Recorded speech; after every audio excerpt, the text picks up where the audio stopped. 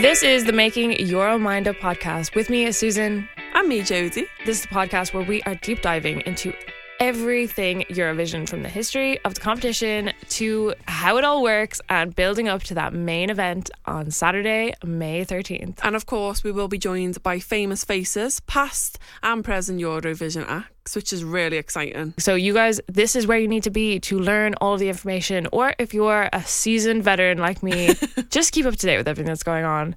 But this episode is really, really exciting. We have got an interview with Kalush Orchestra band member Tymofiy Muzichuk, and it was really interesting. So you guys really, really want to stick around for that. We're going to deep dive into that very shortly. But this episode is, of course, all about Liverpool. Yes, I don't know anything about Liverpool, so I need Jodie to tell me everything. Quite shocking considering you're from Ireland. I know, and I always hear about these strong connections that Liverpool and Ireland have, and I don't know what they are. I've no idea. I've never been up there, but I haven't lived here that long, and I lived through a pandemic, so I didn't have the time to go up there. I'll let you off. But I just want to start with the strong musical links, because of course that would have added to why it was chosen. Well, do you know any Liverpool singers or songwriters? The Beatles? Is that such a basic thing to say? It's basic, but they are from Liverpool, so. You've also got Jerry and the Pacemakers, Billy Fiore, Frankie Goes to Hollywood. You know the Wombats? Yeah. Last but not least, you've got Cilla Black.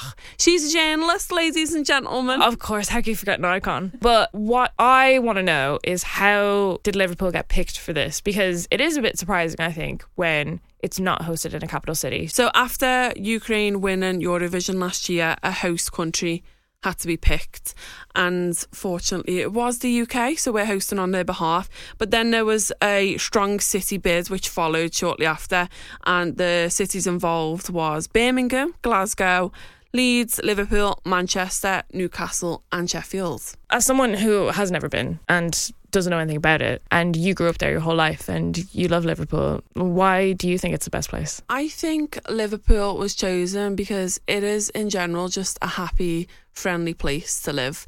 Like, if you don't know someone, it's still like a hi, good morning when they pass you by. So there's such a sense of community in the city, which is a nice feeling.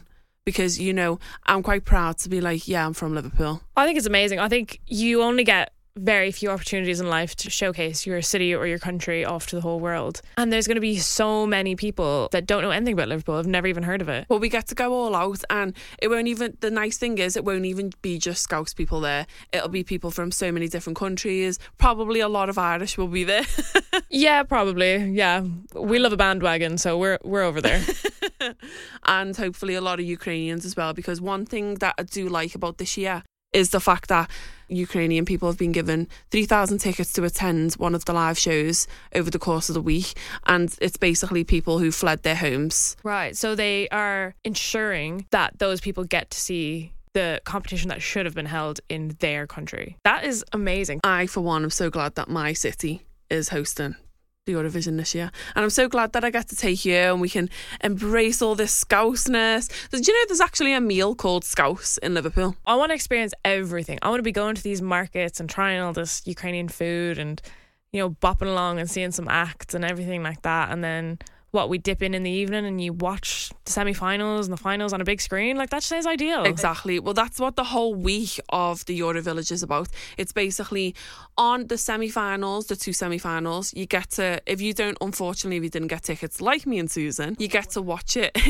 on a big screen in the Eurovillage. And bonus part, it is free and unticketed. It's very accessible to everyone because we love a freebie, but of course, like, so many people, well, a lot of people would prefer the fan zone, but think of the amount of people that maybe came from another country that thought, oh, the flights cost so much money, but I'd rather actually just be bopping around the city for the week and seeing what they have to offer than paying hundreds of quid to be actually at the competition. Of course, inside the M&S Bank Arena, it will be an amazing venue. It looks absolutely stunning. The vibes will be unmatched, but outside, bonding with everyone who's there, literally purely just for Eurovision, that's equally going to be unmatched. But unfortunately, the Saturday, well, if you got tickets, it's fortunate, but if you didn't, the Saturday is a ticketed one.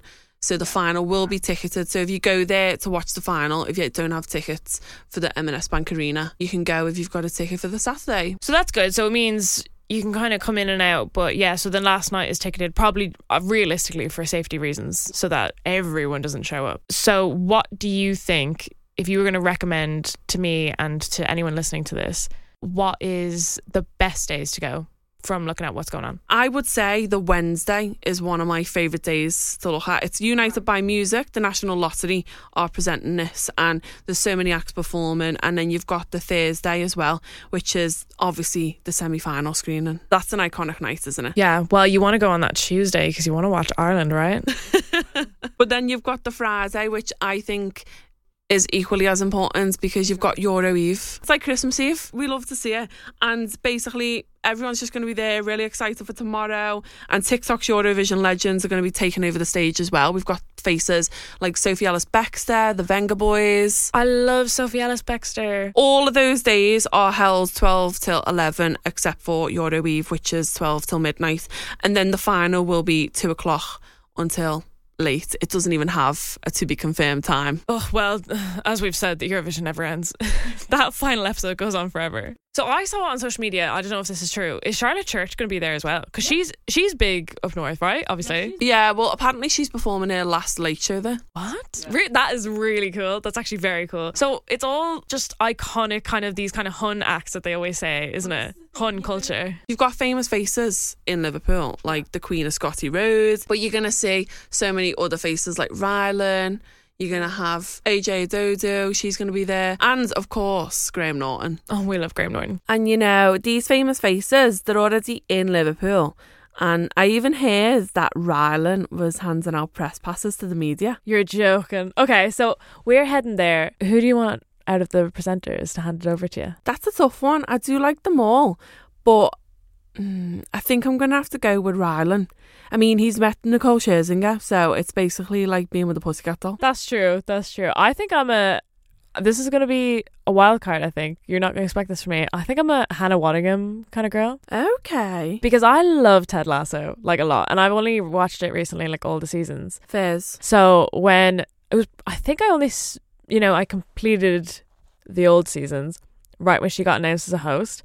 And I was like, geez, I'd never heard of that woman before in my whole life. And now she's everywhere. It's like, I just can't move for her. She's everywhere I go. Love that woman. I was like, that's the most random selection I've ever heard. And then I've seen a load of interviews for her, and she is as Eurovision obsessed as I am. Wouldn't mind a bit of Graham Norton as well, though. We do see him every Sunday at work, so it'd be quite nice. And Susan, I've got 2 events that I think are perfect for you. Really? Okay, so a personal recommendation. Right, so none of the listeners are allowed to come to this. It's just for me, is it? Picture this, yeah. Saturday, 13th of May. You're right on Liverpool Pier Heads. The sun's setting. Are you imagining it? Am I sober? Perhaps. Probably not. Next minute, Jedward's epic Eurovision sing-along starts. So do we think Jedward follow me everywhere I go? Everywhere I turn, there they are.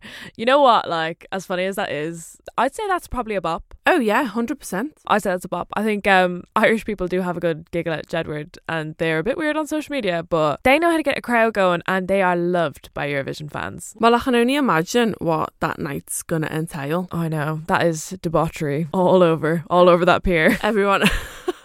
Everyone who's going to the Pier Heads is going to have one hell of a night. That's for sure. Right, what's the second one? Go on. The next one is 11th of May, right up your street, I think, personally. Euro Drag Party at Eurovision. Best of European Drag. Okay. Oh, that actually does sound really cool. I know. Right. Okay, I'm interested. Give me more. Are you into RuPaul's Drag Race though? Yeah, I really like drag queens and the kind of whole performance for sure. I haven't been it's one of those things where I'm worried if I got into RuPaul's Drag Race, that's it for me. Like some shows I know that if I started to watch one episode I'd be hooked forever, so I kind of stopped, hold myself back a bit. I did mean to get into RuPaul's Drag Race because I know I'd be obsessed. I just love the artistry of the whole thing. Yeah. So drag queens from across Europe, that would be very, very cool. It is iconic, and I can second that opinion. Yeah, so what am I doing at this night? What's happening at it? Well, Liverpool have quite a big drag scene, so if you want to get involved and you're a drag artist from Europe, you know what to do. At Liverpool's second biggest stage, aka Blundell's Supper Club. Oh, okay, very good, very good. Yeah, and you can expect lots of glasses of fizz standard. Spin the wheel games. Benidorm themed bingo. Ah, we love that. That's a bit chaotic and very British. I'm into that. Live cabaret, but like Ooh. ABBA tributes, RuPaul's Drag Race queens, all that. Oh, a drag queen doing a Mamma Mia ABBA tribute. I'm seeing that all in my head very clearly. Naturally, there'll be lots of comedy throughout too. Oh, obviously, 100%. But this is a 4-hour interactive experience. 4 hours. Yeah, I could do that for 4 hours. Yeah, I think so. I think we need to cut this out of the podcast so that only we can get tickets to this. That's what I'm thinking. If you're listening to this, it's actually not on anymore. They cancelled it like literally 2 minutes ago. It's so sad. But yeah, if you want to get involved in that, go and check it out now.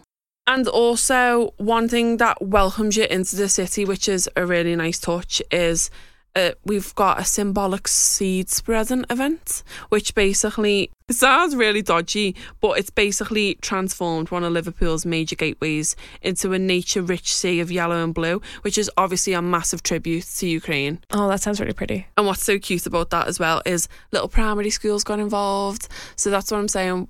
Everyone's getting involved. And it's just nice to see that we're doing this much for Ukraine. For sure. And I don't know about you guys, but I think that I've been convinced that Liverpool is the greatest house city in the world. Oh, that's so sweet.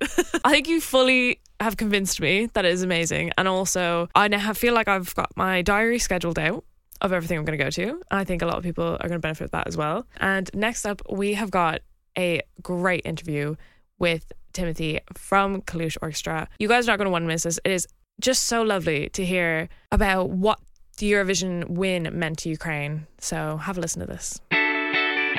Thank you so much for joining us, Tymofiy. How has life been since winning Eurovision 2022? Our life has definitely changed since Eurovision time. We have much more concerts as before. And we traveled all over the world collecting money for Ukraine, different donations. And if we talk how much has we already collected, so it's about 60 million hryvnias since the beginning of Eurovision till the new year 2023. And how important was it for you to win last year? It was very, of course, it was very important for us to win on Eurovision 2022 because, you know, when the country is in a war, any victory in different sphere, in any sphere, is very valuable. And this contest was also very important for us. And we are so happy that other countries, they supported us and showed us their support, the support of Ukraine, of Ukrainian nation. And of course, we are very glad that people liked our music. Ukraine has faced a lot of hardships over the last year. What message do you think that sends out winning Eurovision? The main message of Ukrainians is to keep doing something to stop the war that is in the center of Europe, and it's nonsense in these times. So we want that everyone does something to stop it, to stop this war, and help us to approach the victory day. And of course, President Zelensky wanted Ukraine to host the competition. But do you think that the UK is doing a good enough job at honouring Ukraine? Of course, President Zelensky, not only the president, all Ukrainians wish to host Eurovision 23 in the Ukraine. But you know that it is impossible, currently impossible. But at the same time, we are very thankful to the UK for taking this responsibility, big responsibility to present Ukraine and host Eurovision 2023 on behalf of Ukraine. And I'm sure that they made all their efforts to create a big event in a Ukrainian style with Ukrainian motifs. As we already checked in the internet and social media, everything reminds about Ukraine in Liverpool, and a lot of the artists, Ukrainian artists, will be on stage during Eurovision. So we are very thankful that they did all their best to create this pompous event.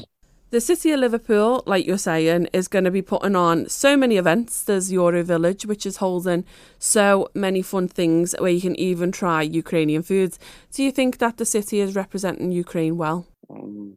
Of course, it's really very exciting that there is such kind of a village where we can just try this Ukrainian cuisine. And of course, it reminds about Ukraine, and it looks like Eurovision is held in Ukraine. And I have no doubt that the UK made all their efforts to create a very great event with the Ukrainian motifs, all this Ukrainian culture, but we will definitely see, for instance. So we look forward to seeing everything. So are you able to give us any kind of sneak peeks or anything at the performance you're going to do at the Eurovision this year? It will be definitely very exciting and interesting and vivid performance. But to be honest, I cannot share with you. I would like you to see it on your own. You have to see that. And if you've seen any of the contestants for this year and you had to give kind of your 8, 10 and 12, who are they going to?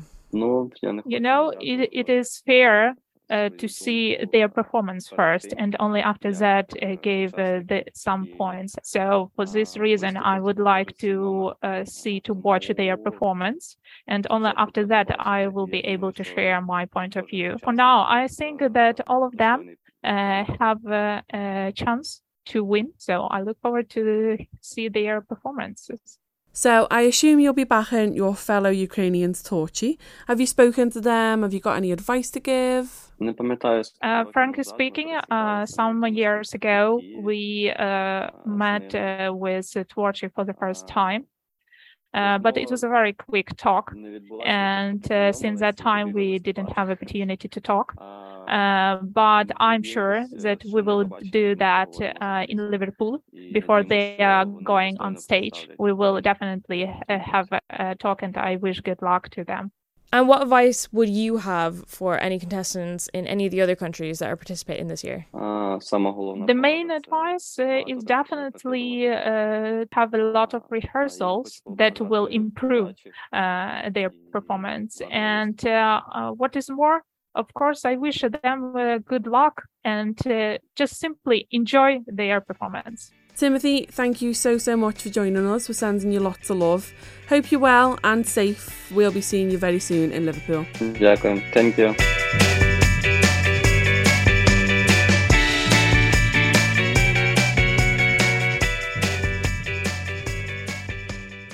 That was such a special interview. It was just really interesting also to hear about when a country is in such a hardship and having the worst things in the world ever happen to them, that any kind of win is such a massive win for them. But that's the thing, I feel like music is such a universal language, and it's also so nice to hear that Timothy, who's obviously Ukrainian, feels that the Liverpool and the UK are representing Ukraine in such a good way. Completely. And of course, if you're in Liverpool for the week of the Eurovision, you will see Kalush Orchestra bopping around, which is very fun. And remember, you can try some Ukrainian food too. You got to really feel the environment. Yeah, got to catch all the vibes. So that is all we have for you on this episode. But you guys want to be sticking around, because next time we have got a great interview with Dami Im, which, if you don't remember who she is, she was the runner-up in 2016 for Australia. And we'll be chatting all about her musical career, how it was in Eurovision, the things she faced afterwards, and how it's also boosted her career in the music industry as well. Plus all that semi-final build-up. Very exciting. I know. As we build up, guys, to what is arguably the greatest week of all time. And my first semi-finals to witness. Ridiculous, but we won't get onto that. But as we get closer and closer to that, it only gets more exciting. We are going to look at all of the favourites to win, and you know what? We'll give you our honest opinion. If we think they've got it, if we don't think they got it, we will let you all know in the next episode. You don't want to miss it. This is Making Your Own Mind Up.